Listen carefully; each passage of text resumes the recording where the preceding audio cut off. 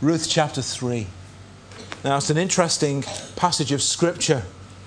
And as I said, we're going to look at this, God willing, twice. There are a number of things which, perhaps as we read that section of the word through, were something of a puzzle to you. Perhaps the section regarding Boaz from verse 12, where Boaz says, I am a close relative, but there is a relative who's even closer than me. Let me see if he will perform the duty of a close relative. Now, some of you might be thinking, what on earth is that about? Well, God willing, be here in 2 weeks' time and we'll explain it. What is it that Boaz might be able to do for Ruth? If this other man, because it is a man, if he cannot or will not fulfill whatever the duty is, well, God willing, come in 2 weeks' time and the week after as we move into chapter 4, and all will be revealed as we consider Boaz and the role that he plays. But this evening we're going to just think about the position that Ruth finds herself in. I've been greatly helped by a number of really helpful books that have been written on this little book of the Bible. Some of them relatively recent books in terms of Bible commentaries, and many of them delving into lots of nuances that this book contains, and one in particular pointing out some of the wonderful gospel parallels that exist even in that chapter that we've just read. And there's some of the things that I want to focus on this evening as we consider what it is that Naomi is instructing Ruth to do. Now, one thing that certainly needs to be said right at the start, that the instructions that Naomi gives to her daughter-in-law are not the best instructions, perhaps, to give to a single lady who needs a husband.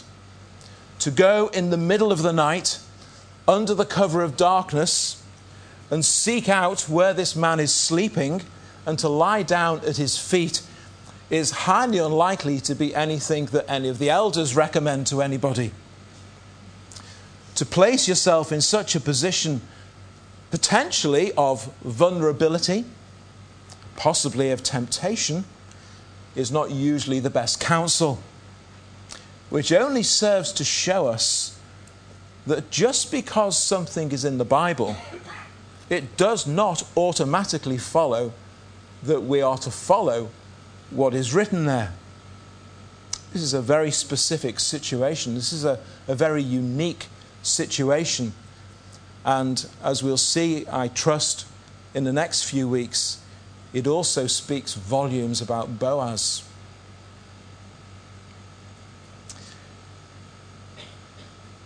Well, what do we see of Ruth as Naomi addresses her?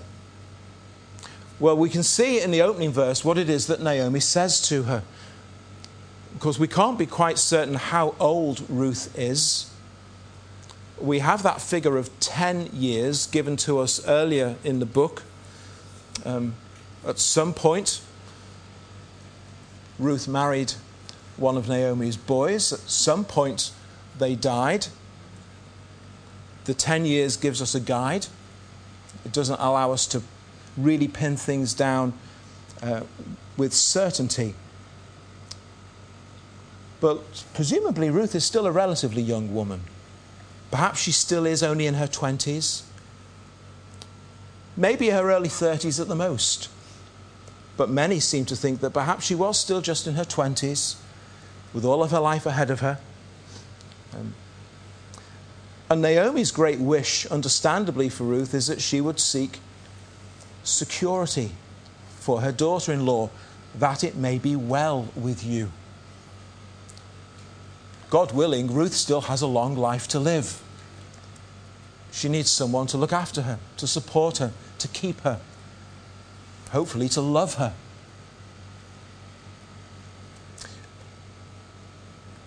Security. Or we might use the word rest, peace, contentment, lasting security is what Naomi wants for Ruth. Being settled and established, having a place to call home. She's a foreigner. She's not even a Jew. Belonging somewhere, having ongoing provision and protection. You've seen on your TV screens probably, or in the newspapers, the unrest in the last few days of those in London who found themselves homeless after that terrible fire, who've lost everything, whose future is filled with doubts and uncertainty. They need security, don't they? That's what they're seeking more than anything else. We need something secure. Tell us, please, someone tell us how and when we're going to get that security that we know we need. Well, that is Naomi's heart for Ruth. To whom can she turn for help? Naomi wants Ruth to find and to have lasting peace, lasting contentment, lasting security. Now, of course, these are things which everybody seeks. These are things that everybody wants. And of course, it is presumed in this world in which we live that this kind of rest and security is to be found in a combination of things. The experience of certain types of pleasures, the possession of certain types of things, the acceptance of certain types of truths and philosophies and ideas.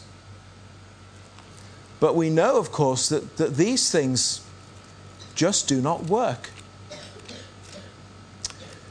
We remember not long ago we were studying through the book of Ecclesiastes, where Solomon looks out into the world in which he lives. And one of the things that we read there of Solomon was these words in chapter 2 of Ecclesiastes. He says, "Then I saw that wisdom excels folly as light excels darkness. The wise man's eyes are in his head, but the fool walks in darkness. Yet I myself perceived that the same event happens to them all. I said in my heart, as it happens to the fool, it also happens to me. And why was I then more wise? Then I said in my heart, this also is vanity. There is no more remembrance of the wise than of the fool, since all that now is will be forgotten in the days to come. Therefore I hated life, because the work that was done under the sun was distressing for me. All is vanity, all is grasping for the wind. I hated all my labour in which I toiled, because I must leave it to the man who will come after me.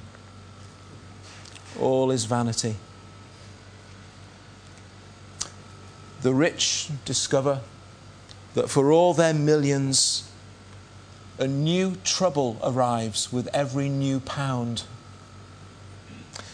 The things we've been learning from the Apostle Paul in Philippians on Sunday mornings stand in stark contrast to the kinds of things that the world think are necessary in order that you might have the kind of security, the rest, the peace, the contentment that Naomi seeks for Ruth.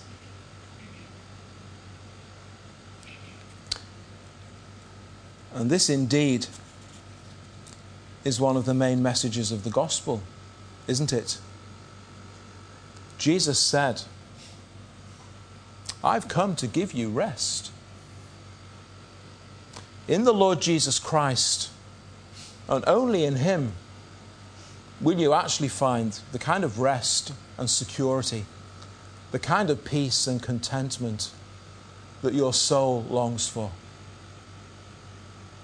Jesus has come to give rest to the longing, hurting, anxious soul.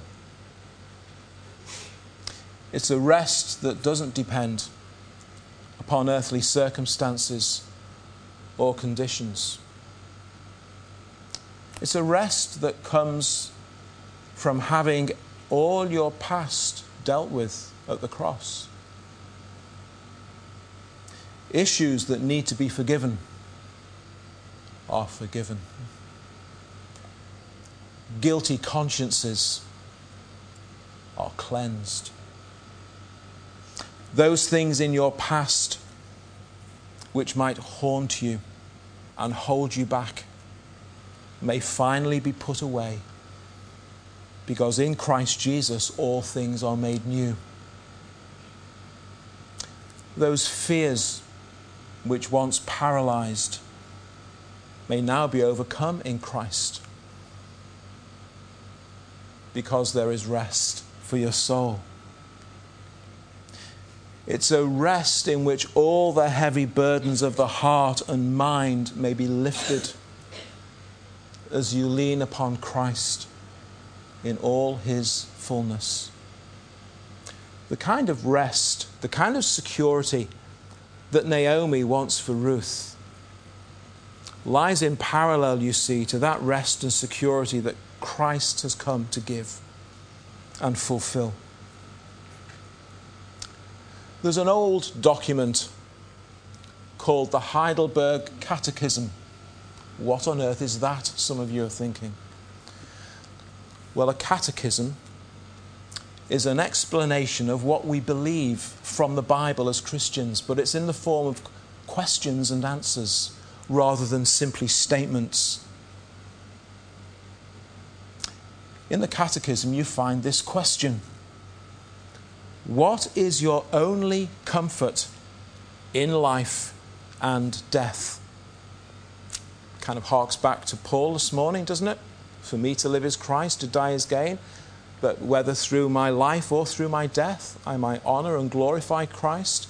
What is your only comfort in life and death? Well, there's a question to put to people. Here's the answer: that I, with body and soul, both in life and death, am not my own, but belong unto my faithful Saviour, Jesus Christ, who with his precious blood has fully satisfied for all my sins and delivered me from all the power of the devil, and so preserves me, that without the will of my heavenly Father, now you'll laugh, not a hair can fall from my head. Well, I've known a lot of God's will in my life, haven't I? That's for sure. All things must be subservient to my salvation, and therefore by his Holy Spirit, he also assures me of eternal life and makes me sincerely willing and ready henceforth to live unto him. That is the place where you find security. That is the place where you find rest for your longing soul. This is the rest and security that God has made available through the Lord Jesus Christ, his Son.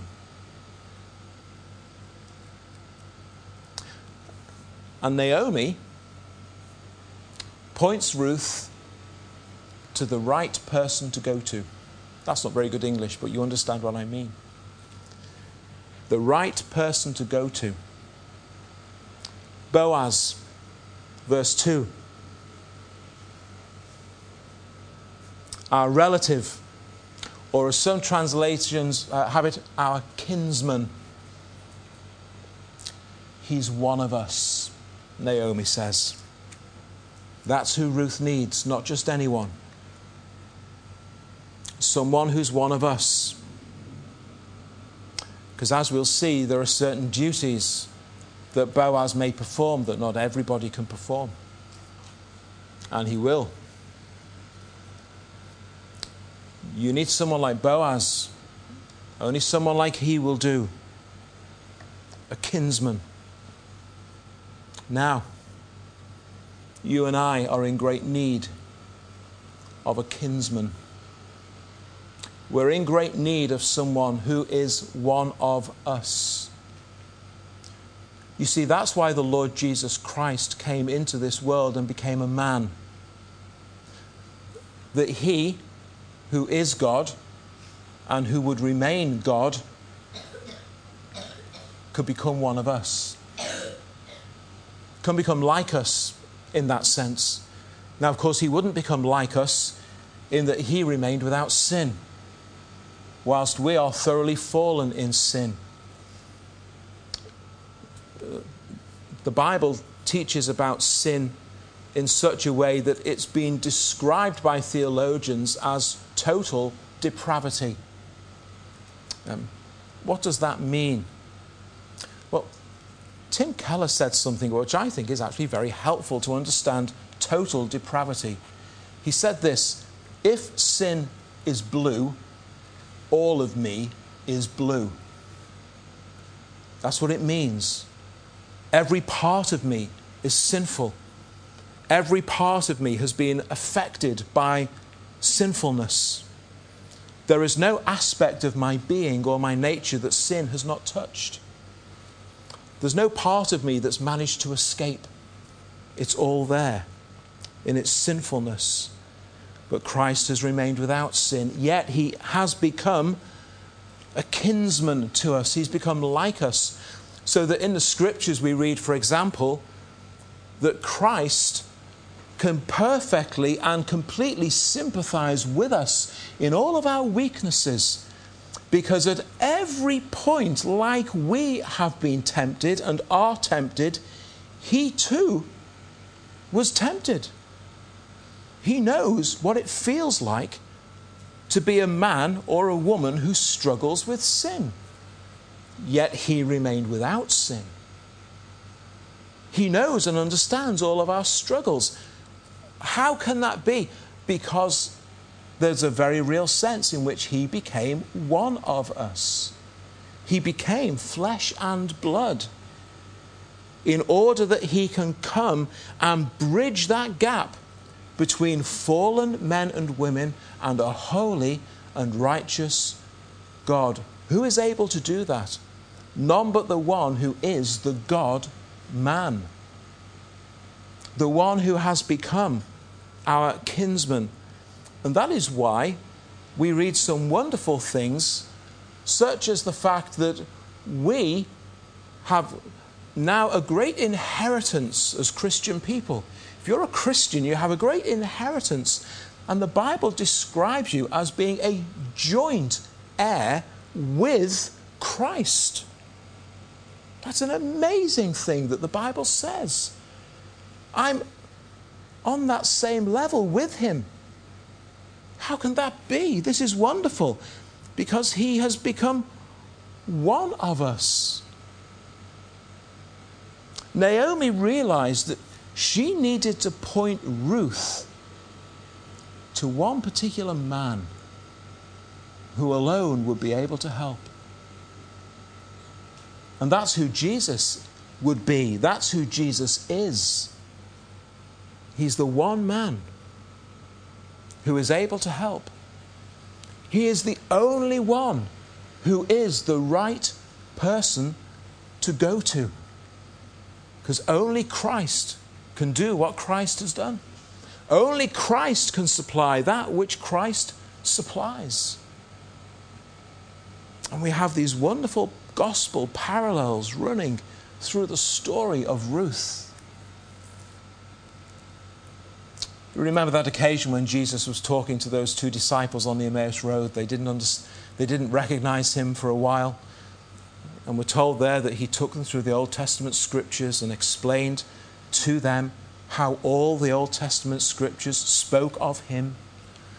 I wonder if it's not possible, but if he could come now and just open up the book of Ruth, I wonder how many hours he could keep us explaining how all of these wonderful words speak of him. Do you know the right person to go to. That's what Ruth needed. That's what you need.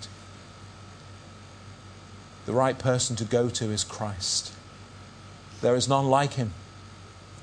There is none that even comes close. Only he can provide the rest and security that your soul is in need of. And to him you must go. And as Naomi speaks to Ruth, she not only knows the right person that she needs to go to, she knows the right place she needs to go to. And it's a threshing floor where the winnowing has been taking place. Now, these are old terms, but the concept still happens today, except it's all done by machines mostly, apart from some more primitive places. It's been the harvest, the barley harvest, and most of the grain now is being gathered in. But as it stands, it's no good. The grain has to be separated from the stalk. The grain has to be separated from the plant, from the husks. Well, how do you do that? Well, you thresh it. You might want to say you thrash it, because that's basically what they did. They whacked it to loosen all the grain from the plant. But then they have to be separated, because all you want is the grain, the kernel. So what takes place then? Well, you winnow it. And winnowing is a very simple process. You need a breezy day to do it, not too much wind, not too little. And you throw this great mixture up into the air. And all the husks are light and flaky, and they blow away in the breeze. But the grain is heavier, and that falls back to the ground, and you keep doing this process, throwing it up into the air, winnowing. And gradually all the husks blow away, and you're left just with the grain. You let the wind do most of the work for you. Well, the harvest has been taking place, and they've been in the threshing floor, and they've been winnowing the grain. And there's a whole heap of grain left over, verse 7. It's been a good day. It's been a successful day. And that's where Boaz is to be found. But it's interesting that it's the threshing floor where Ruth is sent. The threshing floor appears a number of times in the Bible as the place where God has dealings with his people. The threshing floor appears a number of times in the Bible as a place where important decisions are made. In 1 Chronicles chapter 21, David has, against God's will, done a numbering of all the people. And God has unusually given David a choice of 3 different punishments. And God deals with David on the threshing floor of a man called Ornan. And it's there that David is dealt with by the Lord. The book previous to Ruth is the book of Judges. Ruth is from the time of the Judges. And probably after the time of Ruth, perhaps, God would approach a man called Gideon. And what's Gideon doing? Well, he's hiding, threshing the wheat. He's doing it in the wine press, but he's threshing wheat. And there, God confronts Gideon. Gideon has to make an important decision there. And Jesus talks about the process of threshing and winnowing, and he talks about these kinds of things, and he uses them as pictures and examples. In Luke chapter 22, Jesus is speaking, and he says at verse 31, Simon, indeed, Satan has asked for you that he may sift you as wheat, but I've prayed for you that your faith should not fail. The threshing floor is a place of separation. It's a place of decision in the Bible. Jesus talks about the day when the wheat and the chaff will be separated. And the wheat will be gathered in. He's talking about drawing in all the Christian believers. So the threshing floor through the Scriptures is synonymous with a place of decision, a place where God deals decisively with men and women, a place where God separates the wheat from the chaff. And there's an important decision about to be made. There's something decisive about to happen in Ruth's life, and it's to the threshing floor that God sends Ruth through the instruction that Naomi gives her. She goes to the right place, a place of separation, the wheat from the chaff, and a place where people make vital decisions in the Bible. And you know, if you've never done it before, you need to go to a place of decision. You need to go to the place where God deals decisively with men and women, and where God separates the wheat from the chaff. You see, that actually is what the gospel does. That is what the cross does. The gospel splits this world into two. The cross splits this world into two. You're either for him or you're against him. And if you've never thought it through like that before, you need to decide which you are. You either decide for Christ or you decide to reject Christ. You either trust Christ or you despise him. You might not feel like you despise him, but to not trust him is to despise him. There's a place you have to come to and make your choice and your decision about Christ. And we see that Ruth lies at the feet of Boaz. Now, there's quite a few occasions in the New Testament when the feet of Christ are spoken of. Mary was scolded by Martha for sitting at the feet of Jesus. Jesus said Mary was in the right place to humbly come and sit at the feet of Christ, that you might learn of him. That's the right place to be. Mary would later fall at his feet at the death of her brother Lazarus. And there are times in our lives when those sorrows and griefs and disappointments will come. Where's the right place to go? It's back to the feet of Christ. And pour out your grief and your sorrow at his feet. And give it all to him. There are those occasions recorded in the Scriptures where a lady came and anointed the feet of Christ with perfume. It was an act of worship. It was an act of a grateful, thankful heart. It was an act of adoration and praise. And they came to the feet of Christ. After his resurrection, Jesus would bid his disciples to come and look at his hands and his feet that were pierced. Ruth humbly submits herself to Boaz in the hope of blessing.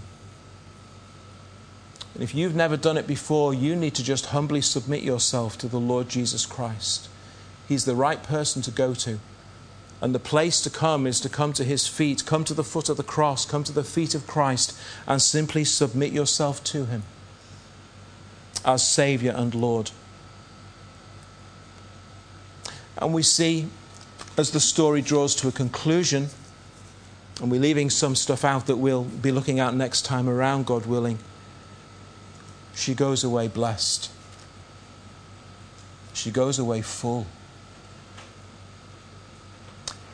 And just as we see Ruth coming to Boaz, the gospel parallel is that you in like manner must come to Christ. And if you do, the outcome is certain. You too will be blessed. you too will receive fullness. And you too will know blessing. You will find the security. You will find the rest. You will find that peace that you know you need, that perhaps you've looked for in many other places before, but you need to come to that place. There is the right person to go to. There is the right place to go to. And it is Jesus Christ. And I trust that you will consider these things. And if you've never done so before, that Christ might become your rest, your peace, and your comfort, even this evening.